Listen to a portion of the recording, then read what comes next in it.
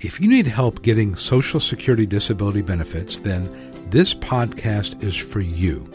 Give me 15 minutes and I'll pull back the curtain on disability and reveal the secrets to winning I've learned over the past 25 plus years. Hi, I'm Jonathan Ginsberg and I'm a practicing Social Security disability lawyer.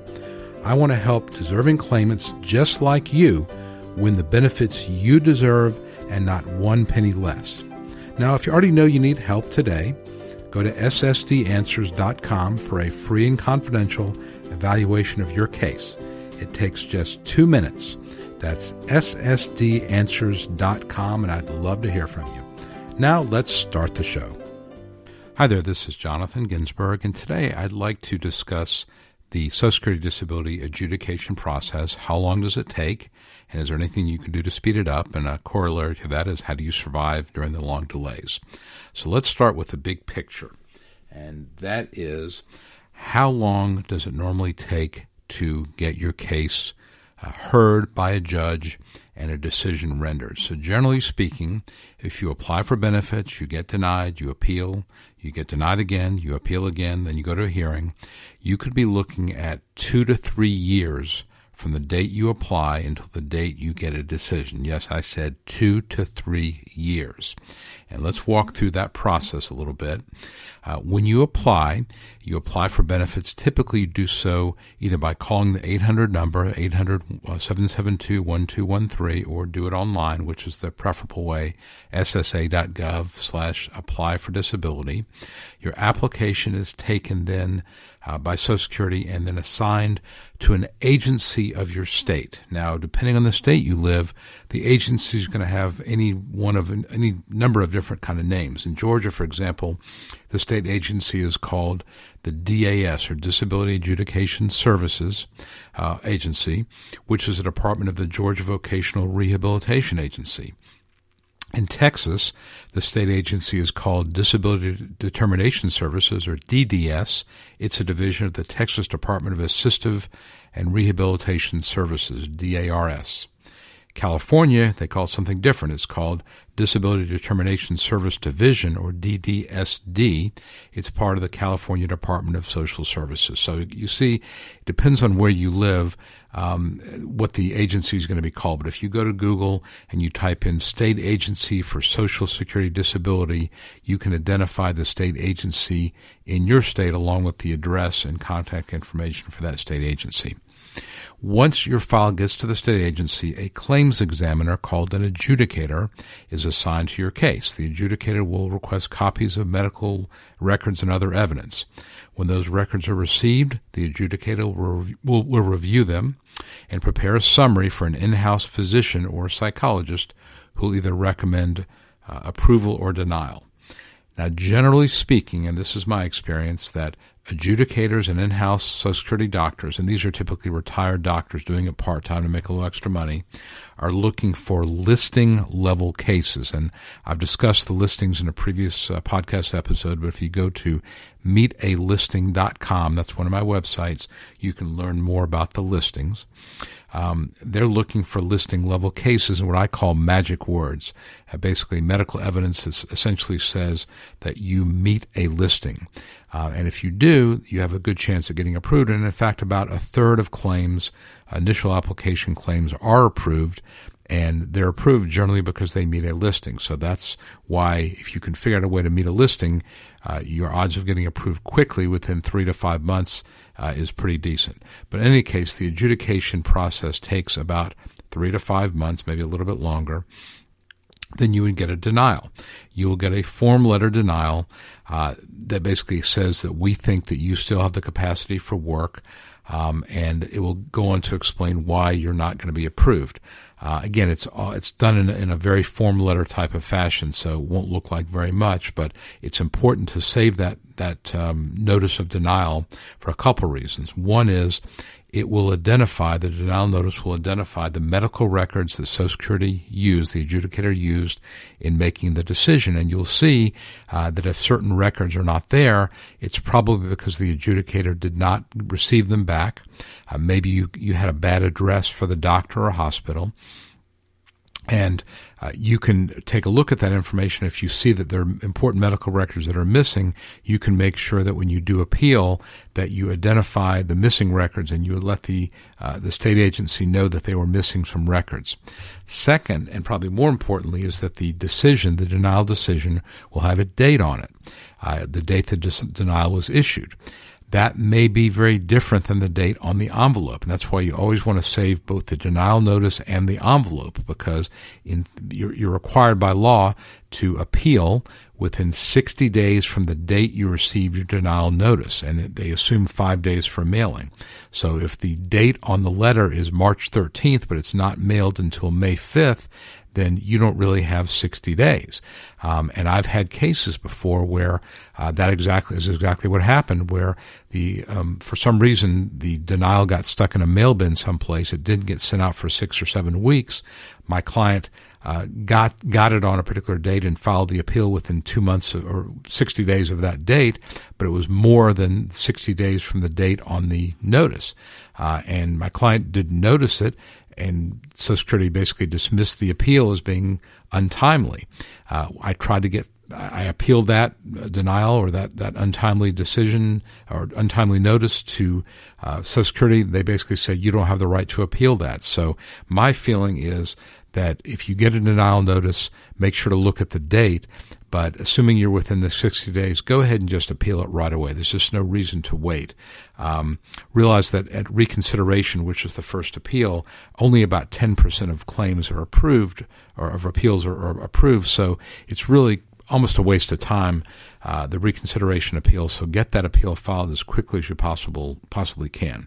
So again, in my view, it's more important to get your reconsideration appeal filed fast than to have it done perfectly. When you appeal, you want to use their forms, and they don't give you the forms. You have to look them up on the internet, but it's form SSA 561, which is the request for appeal, the SSA 3441, which is a medical update report, and the SSA 827, which is a medical release. And you want to make sure that all those forms are included in the appeal, and use the address on the denial notice. That's where you need to send that appeal. I would send it certified mail or registered mail, return receipt requested, so you can prove that you mailed it and that they received it. I will not bore you with the details of how many times things get lost in the mail at Social Security, or they fall through the cracks, and having that green card showing that it was mailed and it was received by somebody at Social Security can make a big difference. Now, as an attorney, when I file an appeal, I do it electronically, so I have an electronic receipt. If you do it manually, you won't have that, but anything you can do to make sure that you have proof that it was received and on time, I would definitely do that. If you see that documentation is missing, like certain medical records, or if you have a bad address, for example, with your doctor, and by the way, that's why you should always call your doctor's office in the hospital. What is the proper mailing address for correspondence medical record request? You want to send that to the adjudicator, again, by certified or registered mail, return receipt requested. So when you file your appeal, and again, it's done within 60 days, it goes back to the state agency, the DAS or the DDS or whatever they call it. It typically will go to a different adjudicator. Again, only about 10% of the cases that are appealed are actually approved at reconsideration. So, again, I think it's better to be fast than to try to be perfect about that. The reconsideration process will also take 3 to 5 or 6 months.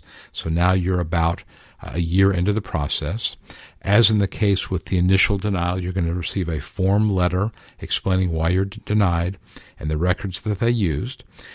You have 60 days from the date you receive the notice, and again, you want to save copies of the envelope as well as the letter to file your request for a hearing. That's the second appeal, a request for a hearing. The forms to use are the SSA, Social Security forms HA 501. You want to do that SSA 3441 again, which is the medical update report, and the 827, which is a medical release. It is really, really important that you not raise any new medical issues when you request a hearing. because Social Security's position is that the medical issues that are to be considered at your hearing should have been raised at initial or recon. And I've actually had a case one time, a long time ago, where the judge basically said to me, this particular issue, whether it was depression or vascular disease or something, was not raised at the initial application or the reconsideration, and now it's being raised at a hearing, and I'm not going to consider it, so your option is to either have this case referred back to the DAS for evaluation, or we can proceed with the hearing, but I will not consider this newly raised evidence. Now, the question, of course, is what happens if you have a new problem? That did not occur in my particular case, and I think you could make an argument that a new problem could be raised at the hearing level, but if it's an existing problem that was not raised, an existing medical issue that causes work limitations, it did exist, but you didn't raise it before, you may have trouble raising that at the hearing. So just be aware of that, and that's why when you file your appeal or your initial application and your reconsideration, that you include everything possible to make sure that it is all on the table for Social Security to consider. I'm going to take a quick break right now, and then we'll come back and talk about the hearing process and the amount of time that takes. So I'll be right back with you. Don't know where to begin? Get my free Secrets to Getting Approved Survival Kit. Inside the kit, I discuss such things as how do you know if you have a case, what to do if you're denied, how to avoid common mistakes, and my ever-popular how to avoid trick questions from the judge. Subscribing is free and easy. Just visit ssdanswers.com and look for the Survival Kit for instant access. Remember, time is eroding your position every day. Don't delay, act now. That's ssdanswers.com for your free survival kit. Okay, I am back, and now let us talk about the hearing process and how long it takes. When you request your hearing, again, you're going to use the forms I mentioned, the HA 501, the 3441, and the 827. You request your hearing, and then you wait. And you're going to wait between 18 and 30 months. It depends on where you live. If you go to the website disabilityjudges.com, which I have nothing to do with that site, but I do use it a good bit, and you click on a particular hearing office, you can see the wait time for the hearing offices near you. And again, it's going to be a year and a half to 2.5 years before you actually get a hearing date. When you do request a hearing, the case will be transferred from the state agency electronically to Social Security's Office of Hearings Operation. Now, this has been called different things. It used to be called ODAR, Office of Disability and Review. Before that, they called it OHA, Office of Hearings and Appeal. Now it's called OHO. But again, all those acronyms you may see. And this is part of the federal government. The key point to remember when you file for a hearing is once your case is transferred to OHO, neither Social Security, the federal agency, or the state agency will take any further action to update your file. This means if you don't request and submit medical evidence, you could basically sit there for 2 years. Your file will have nothing new in it for 2 years. You get to a hearing, and guess what? You're going to lose because the judge is going to see nothing new for 2 years and figure you must be okay. You're not going to the doctor. You go to the hearing and say, well, I've been going to the doctor for the past 2 years. The judge is going to say, why haven't you updated the file? I didn't know I had to. Well, I'm sorry, I can't consider your case. I'm not going to approve your case because I don't have any medical evidence, and under the rules, the record has closed. You're just out of luck. Now, again, some judges might give you a little bit of time and reset the hearing, but I wouldn't count on that. There's a big push by Social Security to close the record, so there's a good chance you'd be out of luck. And this is really why, and I realize it may sound a little self-serving, this is why you need an attorney when you request a hearing. Because obviously as an attorney, I know that there's an obligation on me on behalf of my client to update the medical records. I will do that. I will identify any non-medical evidence like school records or employment records that need to be obtained and submit those. I'll develop a theory of the case. I'll make sure that all the letters that Social Security sends will be responded to. For example, they're going to ask for evidence or documentation about recent medical treatment, your work background, current medications, that sort of thing. Some judges require a pre-hearing brief, and so again, that's something that we're going to want to do. And of course, I'll prepare you for the hearing. And that sometimes takes longer than the actual hearing.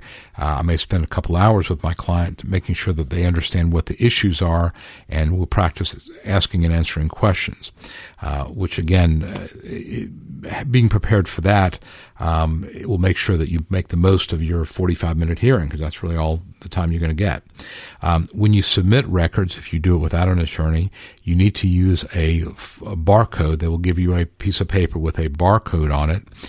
You have to submit that either electronically or by fax. Most people do it by fax. It goes to a fax number in Kentucky, of all places, and it will, because of the barcode, in theory, be associated with your file. Is it possible that the records you submitted will be lost? It's certainly possible. You're assuming that the barcode is going to be properly read. It's going to be clear and easy for their machines to read it. Again, I do it electronically using the barcode, but we submit it. We get a receipt that it's been submitted properly. If you do it by fax, you have your fax receipt. But again, Social Security is becoming more and more unforgiving when it comes to records that you say you submitted, but they don't get there. So you just want to be real careful about that. And probably, if you're doing this without an attorney, call the hearing office to make sure that they did receive it and it's been put into their file. And that usually takes place about a week after you send it. It will actually make it into the electronic file. By the way, Social Security has done a pretty good job. I'll give them credit. I criticize them a good bit for things, but I give them credit for going paperless. And of course, the positive of that is that it makes life a lot easier for everybody because everything is on a computer screen. But of course, that means if things fall through the cracks, it can be that much more difficult to track down. So, in any case, after your hearing, and the hearing will typically, you'll get a notice that the case has been worked up for a hearing, which means that the exhibits have been put in order for the judge about 3 or 4 months prior to the actual hearing, and then usually 6 or 7 weeks before the hearing, you'll get a notice of the hearing. And then when you go to the hearing, you'll end up waiting about 2 to 5 months to get a decision. The judge will write the decision, but they have a writer, which is in a remote location, usually in another state. They have attorneys that generate the decisions using kind of a template, but it has to be written up by the attorney who wasn't at the hearing, sent back to the judge for review, and then released. I can log into the electronic system and see where it is in the process, but I really can't do very much to speed it up because, again, it's based on numbers, how many cases are in the queue for the writer to process through. Now, obviously, a couple of questions I get. How do you speed up this process? Not a whole lot you can do. One thing that we have done in the past, and you can do, is something called a dire need letter, and that's if you're living in your car, you're homeless. We can write a letter to the hearing office director in your local hearing office to say, my client is homeless, suffering, doesn't have food, can't buy medicine. Sometimes that will move the meter. We'll get moved up a little bit. Of course, a lot of people do that now because of the 2 to 3 year wait. So that's less and less effective. I think a more effective thing to do would be to reach out to your United States senator or representative. They will write letters to the hearing office. Sometimes that will speed up things as well. Again, I don't like to traffic in false hope, and I will tell you that because there's thousands and thousands of people who are requesting a hearing, and they're all waiting 2 to 3 years. Everybody's using these same techniques. That's just unfortunately because Social Security has made a decision that they don't want to spend money on personnel. They keep cutting the budget. The money they do allocate is going more towards computer systems. They just don't have enough judges. They don't have enough support staff. So the delays keep getting bigger, and they're going to get worse before they get better, unfortunately. So that's just the reality of what's going on. The second question I get is, how do I survive during this 2 to 3 year process? I think what I tell people is I don't have a good answer for that, unfortunately. I would tell you to talk to your friends and relatives, let them know you're going to need their help. If you do make a work attempt and try to go back to work, talk to your lawyer so you understand the difference between an unsuccessful work attempt and a successful work attempt. So that way, if you try to work, you're not working too long to create a problem with your case. And I think I would make note of the struggles you're undergoing, so that if you're living in your car, if you're having trouble feeding yourself and your family, make note of that, because I think that's evidence of your good faith, that you wouldn't be at a hearing, you wouldn't be asking for disability unless you truly were disabled. So that is a brief summary of the time frame. Again, takes way too long, obviously, but I don't see it changing anytime soon. But you need to be aware of that. So if you choose to apply for disability, you understand that if you don't get approved early on, the first, let's say, 3 to 5 months, it's probably going to be 2 to 3 years before you see the first dime, and that's if you win. Right now, the percentage of cases nationally that are being approved, it's about 45% of hearing requests are being approved by a judge. 55% approximately are being denied.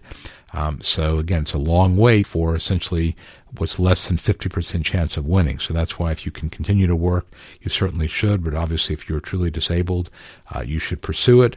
And again, we use every arrow in our quiver, every tool in our arsenal to make sure that we give you the best shot at winning, have the strongest theory of disability, have the right kind of evidence to present to a judge, so that when we get in front of the judge, we have our best shot at proving that you are in fact disabled. I hope you found this summary of the time frame helpful, and please let me know if you have any questions. That's it for today's podcast episode. We'll talk to you soon. Thanks a lot. Well, that's a wrap for today's episode. Subscribe to this podcast for regular updates at iTunes, Google Play, Stitcher, or wherever you get your podcasts. And if you found this podcast useful, then please give me a 5-star review, because it helps others see the value of my information. Thank you in advance. For a 100% free and confidential evaluation of your case, visit ssdanswers.com. That's ssdanswers.com. Don't delay, act now.